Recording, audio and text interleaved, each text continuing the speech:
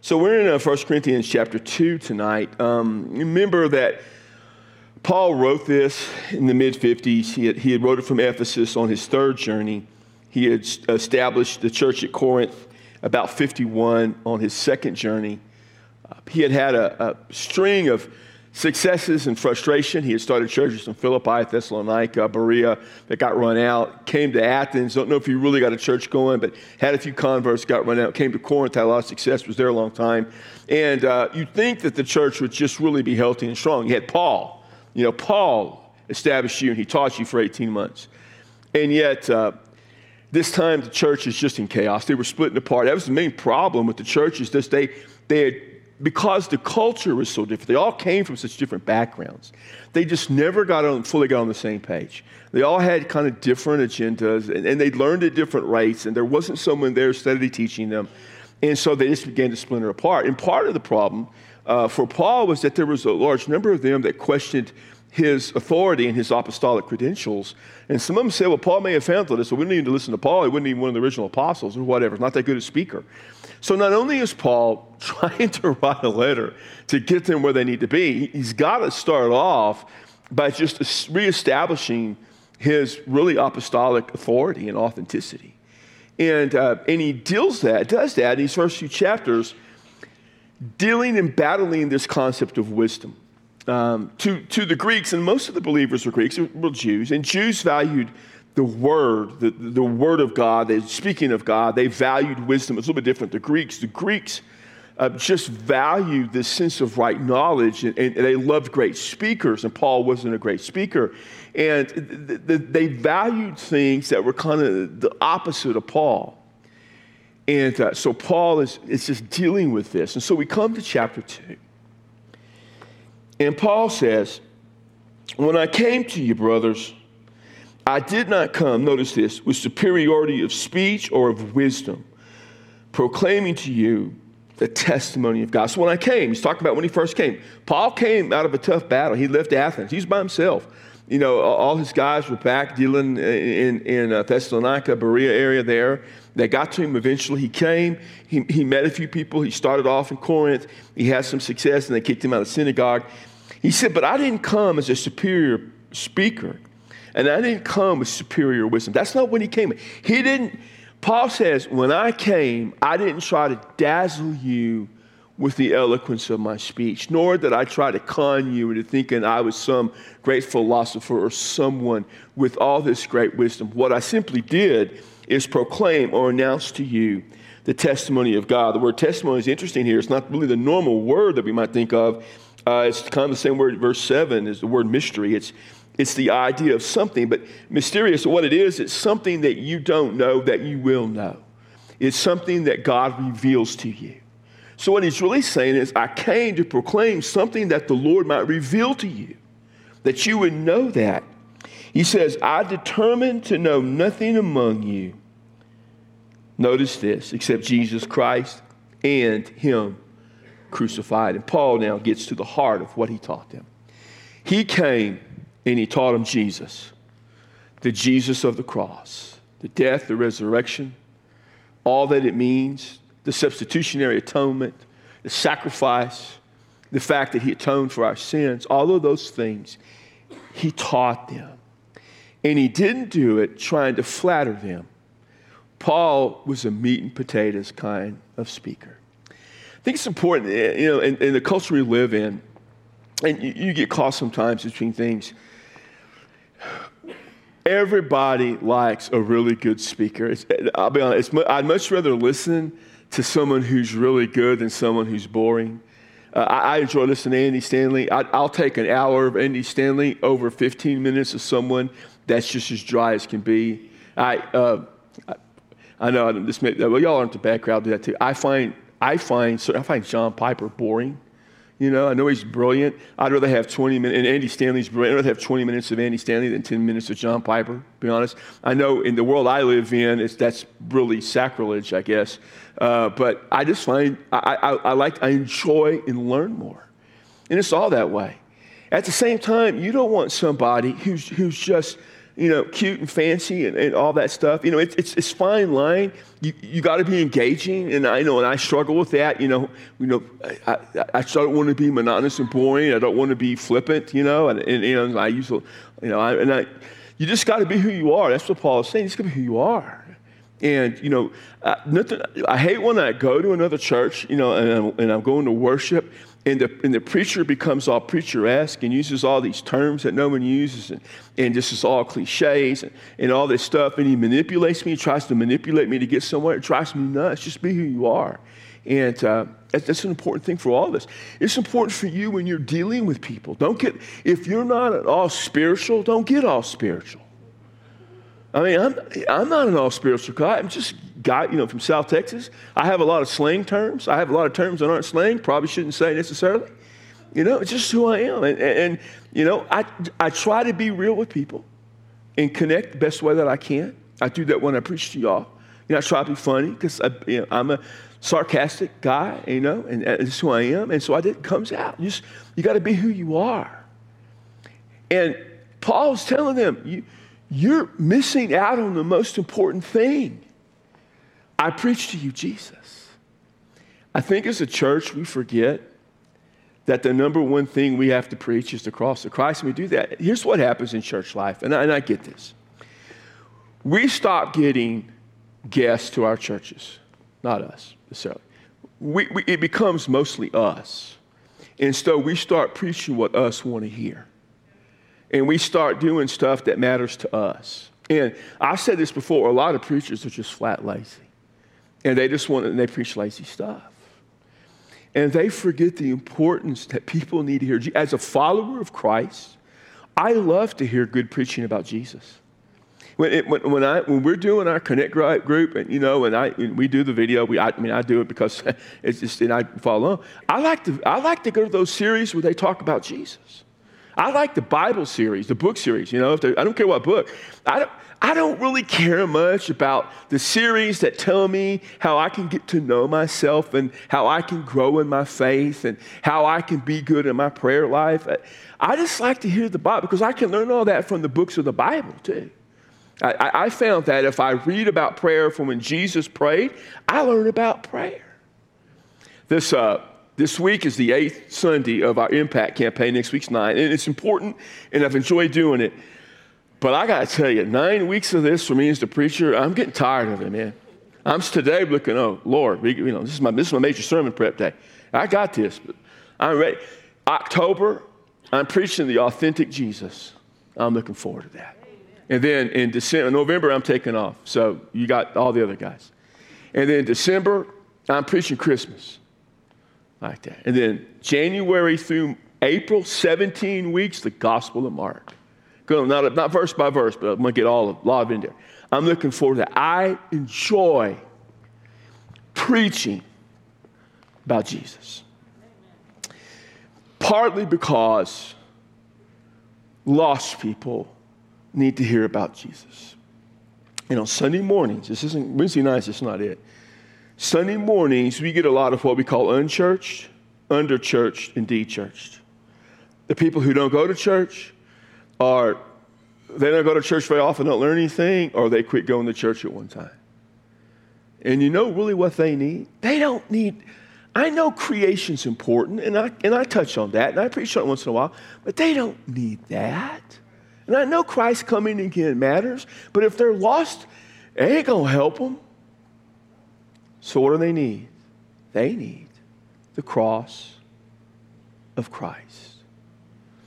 And when you deal with people in your life and you pray for them, they don't need you to try to explain to them the rapture, because the truth is you don't know anything about the rapture. You think you do. But if you came to our deep fry, you found out you probably don't, because I don't know anything about it. And that's not saying because I don't, you don't. We just listen, is there a rapture? Yeah. When's it going to happen? When Jesus comes. That's good. Don't do them any good if they're lost.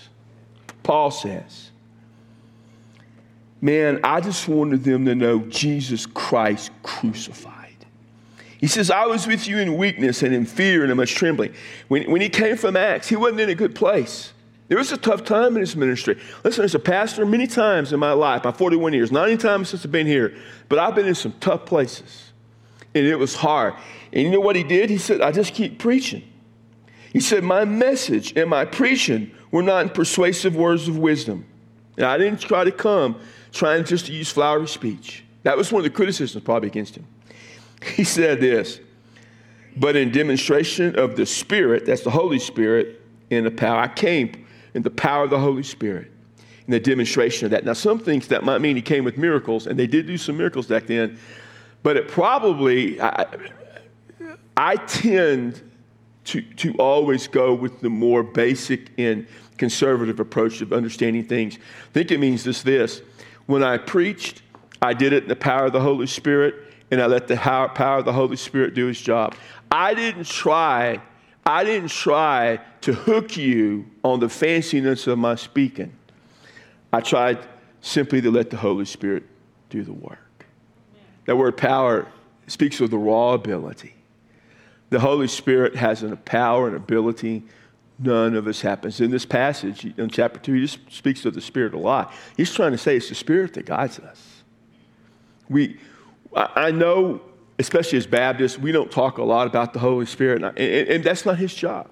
The Holy Spirit points to the Creator, the Father, and to the Savior. That's his role. Scripture tells us that. He comes so that we might know more about Jesus. That's what the Holy Spirit does. One God, three persons, Father, Son, Spirit. The functionality, the job of the Spirit is to point to the other. But everything we do as a church is with the power of the Holy Spirit. When we sing, and if you're blessed, it's the power of the Holy Spirit. When you make a decision or a commitment in church, it's the power of the Holy Spirit. It is always the power of the Holy Spirit. We have to remember that. So he says, so that your faith, oh, that's a beautiful word, would not rest on the wisdom of men, but on the power of God. And this is the real issue. The issue so often in the New Testament is that people went with the wisdom, the teaching, the philosophy, the imagination of men and women, right? Men at that time. It's supposed to be the Spirit. Now, when I taught you 1 John last spring, I mentioned that because it's written late in the first century, there was this thing called Gnosticism that had crept in. There's a lot of debate on when Gnosticism came. Some say it didn't come until the 2nd century. Some say, no, it came as early as like Paul. It really started coming towards the end of the 1st century, by all accounts. To say that 1 John doesn't deal with Gnosticism. And Gnosticism, and some of you knew, Gnosticism was just a teaching that all is said and done, you're saved by the right knowledge. It's a complicated system. But for our purposes right now, if you have the right knowledge, which they never tell you what it is, that is what saves you. And they don't even believe in salvation. They denied the cross. They denied the deity or the humanity of Jesus, one or the other. That was it. But it was about gnosis knowledge. But there's always been elements of Gnosticism in human philosophy and life. It is always what we know. And you see that today. You see people, you know what I hate? I hate hearing someone's an expert. Especially when it comes to the faith. Oh, so-and-so, he's a New Testament expert. This lady over here, she's an expert in early Christian myth. Early Christian myth? You're an expert, you make that up. That's the myth. I mean, you hear this stuff, and I hate that. Because they're trying to say, listen to me. At the end of the day, the stuff in the New Testament, that's pretty good stuff. If you got one of those with red letters, that's really good. You ought to go with that. And the thing about it, Paul says, your faith. Verse 5 says, so that your faith. That word so that, it translates this little Greek word, henna. And I've told you 100 times, henna is all the little clause. It speaks either of purpose or result. Here, they always debate back and forth what it means. Is it purpose or result? The purpose and result tends to end up being the same concept. This is what happens. Your faith isn't dependent on men. Oh, by the way, all of paganism is dependent on men. All false religion is dependent on men. He said yours is on the power, the raw ability of God. You know what I always tell you about your faith, that your faith comes from God? That God gives you the faith that you exercise? That's because faith comes from the power of God. We don't create our faith. We don't come up with our argument. How many times I heard it? God supplies the grace, we supply the faith. No. God supplies the grace. God supplies the faith. And you exercise the faith he gives you, yes, but you didn't come up with faith. I didn't come up with my faith. If it was up to me, I wouldn't have wanted faith because I was dead, Paul says in Ephesians, in my trespasses and sin. You know what dead people don't do? They don't come up with faith. It's the power of God. And isn't that great? Isn't it better to say my salvation rests on the power of God? I was speaking some other day about the security of salvation, about why I believe that we can't lose our salvation. And I said it's very simple, because I didn't save me. Jesus saved me. How can I undo what Jesus did? Now, and we always hear about someone who commits apostasy or does this, blah, blah, blah. It may be that the person wasn't ever saved. I grant you that. You can't lose what you don't have. I had a debate with someone one time. He described this person. I said, brother, they were never saved to begin with. Because my salvation isn't based on me. It's on the power of God. God saves me. Saved for eternity. Yeah. And if I lose something, then that means that in salvation occurs. That means I didn't really have it. I was depending on me to begin with. Verse 6. I was hoping to get through the whole chapter. I don't think I will. We do not speak wisdom among those who are mature. Yet we do speak wisdom among those who are mature. A wisdom, however, not of this age, nor of the rulers of this age who are passing away. So we do speak a form of wisdom. Now, he says this wisdom, though, are to those who are mature. The word mature comes from a Greek family of words, telos, which means to come to an end, to complete. When Jesus in the Sermon on the Mount says in Matthew 5:48, be perfect as your heavenly Father is perfect, that's the word. You see this used a lot of times. It's a versatile word, maturity, to completion. It means to get to the point where you need to be. You've come to the end of the journey. You have completed the task. It never means that you were sinless. And the word perfect is tough because perfection, we get the idea of sinlessness. Maturity is the right word. You know, you can be mature and sometimes not act mature, you know. You ever see a group of old guys get together and all of a sudden, and old women too, by the way, they do the same thing. They just do it quietly. But old guys get together and they're cutting up like they're 16 still, you know. And you think, my goodness, man, act your age, you know. And that's because maturity, and Tony, I wasn't talking. Y'all are looking at each other like I'm talking. This is the one time I wasn't talking about you. Because I never think of you as being mature. And see, you just set me up, and I'm not going to let that go. I don't have many spiritual gifts, but that's one of them that I did. So mature people still sin. They still make mistakes. But there's a sense of being where they need to be. Paul says, you know, guys, part of the reason he doesn't deal with wisdom with the Corinthians is they're not really mature yet, as evidenced by the behavior splitting apart. If they were mature, they wouldn't be breaking into different groups. He says, but I deal with spiritual wisdom. I seek people who have spiritual wisdom. I've said before, almost all my mentors have died.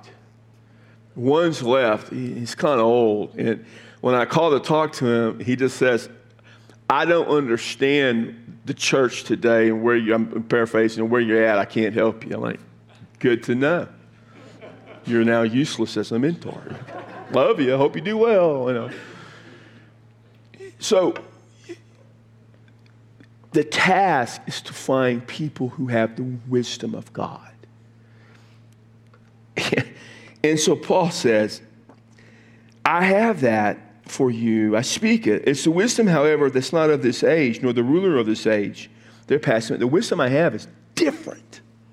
than the world. Now, the term ruler of this age, it's a little problematic. Some think it speaks of demons, but contextually, this doesn't make sense. Because as you read on, he describes them. He says the rulers of this age, they're passing away. Demons don't pass away. So it's the idea among, especially Greeks and others, was that the rulers that had wisdom, the older, the leaders, there was a certain amount of sagacity of knowledge. He says it's not that kind. He says in verse 7, but we speak God's wisdom in a mystery. It's the hidden wisdom which God predestined before the ages of our glory. The wisdom we had comes from God only. It's a mystery in the sense that the average person can't know it. But God begins to reveal it. He begins to make it known, to unveil it so we can have it. As I get older and I study Scripture, I find myself learning things all the time. I'll read a passage. And I'm like, wow. I was preparing some stuff today for Sunday. And I was just like, wow. I never thought of that. I never saw it that way, God. I mean, that you opened up my eyes to something that I haven't seen before. And God does that. But not if you don't pour yourself into understanding what he has to say. He says, this wisdom, and I love this, God predestined before the ages to our glory, before there was any time for our glory. And by this he means so that we can have glory in him, so that we can understand. He predestined that. He determined beforehand this is how it should be. It's amazing how many times in Scripture speaks of God predestined or doing something beforehand creation. And I know that so many people get so hung up on predestination and predestined. And we almost always think of it in terms of salvation, which is a large part of it. Let me just explain this to you. If you believe that God knows all things, then he knew all things before all things became all things. And you better figure out how to get comfortable with the fact that everything is under the control of God and not us.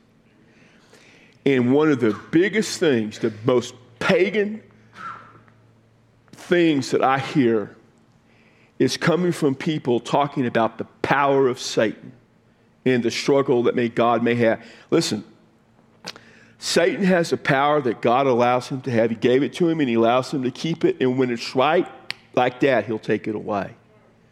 But God has all power. And nothing thwarts the power, the mind, and the will of God. And he determined before anything happened how he was going to reveal wisdom to us. We don't get to make that determination. And if you want to know how to get that wisdom, well, start studying the Scriptures. That helps. That's where it is. Listen, I get it. You go to the bookstore and there's a lot of popular authors. I understand. But if what you do basically is read what you pull off the bookshelves of whatever bookstore you go to, you're reading things written at less than a 6th grade level. And what you're reading is mostly milk. Now, I got some books you can read at a much higher level. They're boring. The best thing you can do is read the Bible and pray through the Bible. And when you're stumped, you have resources. And I don't mean Wikipedia. Come to one of us. I'd be careful who you come to, but you can come to one of us instead. We'll try to help you through it.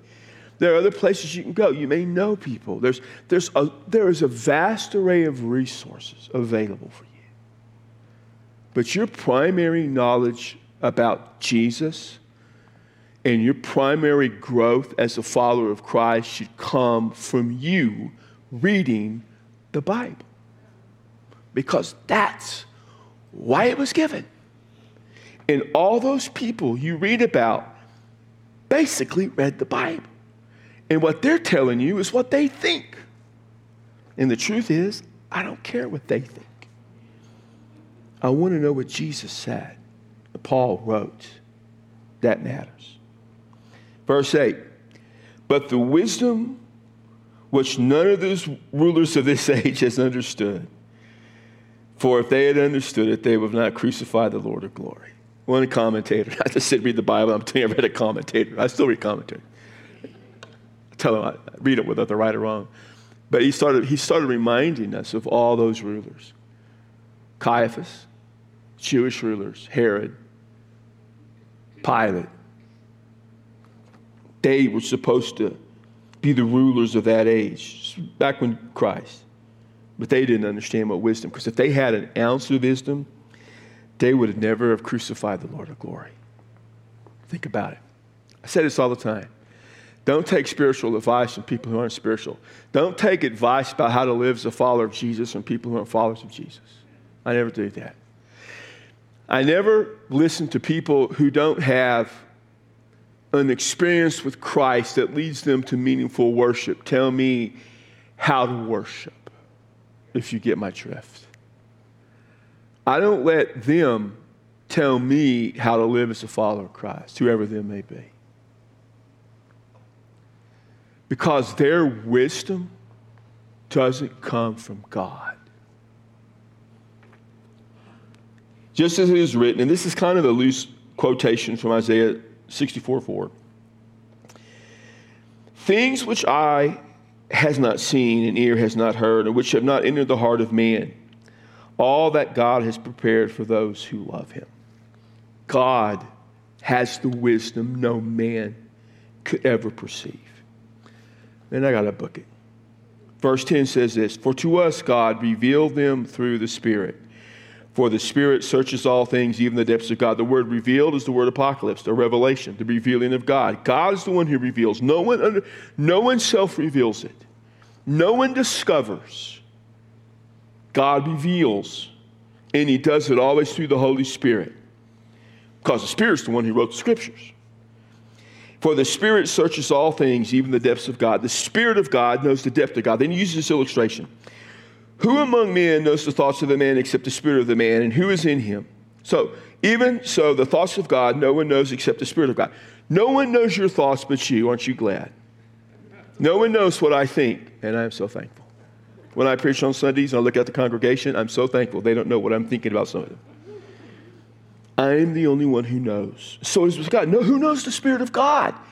People who say they have a special insight into God, today all those people who are prophets of God, who God reveals things to, no, he doesn't.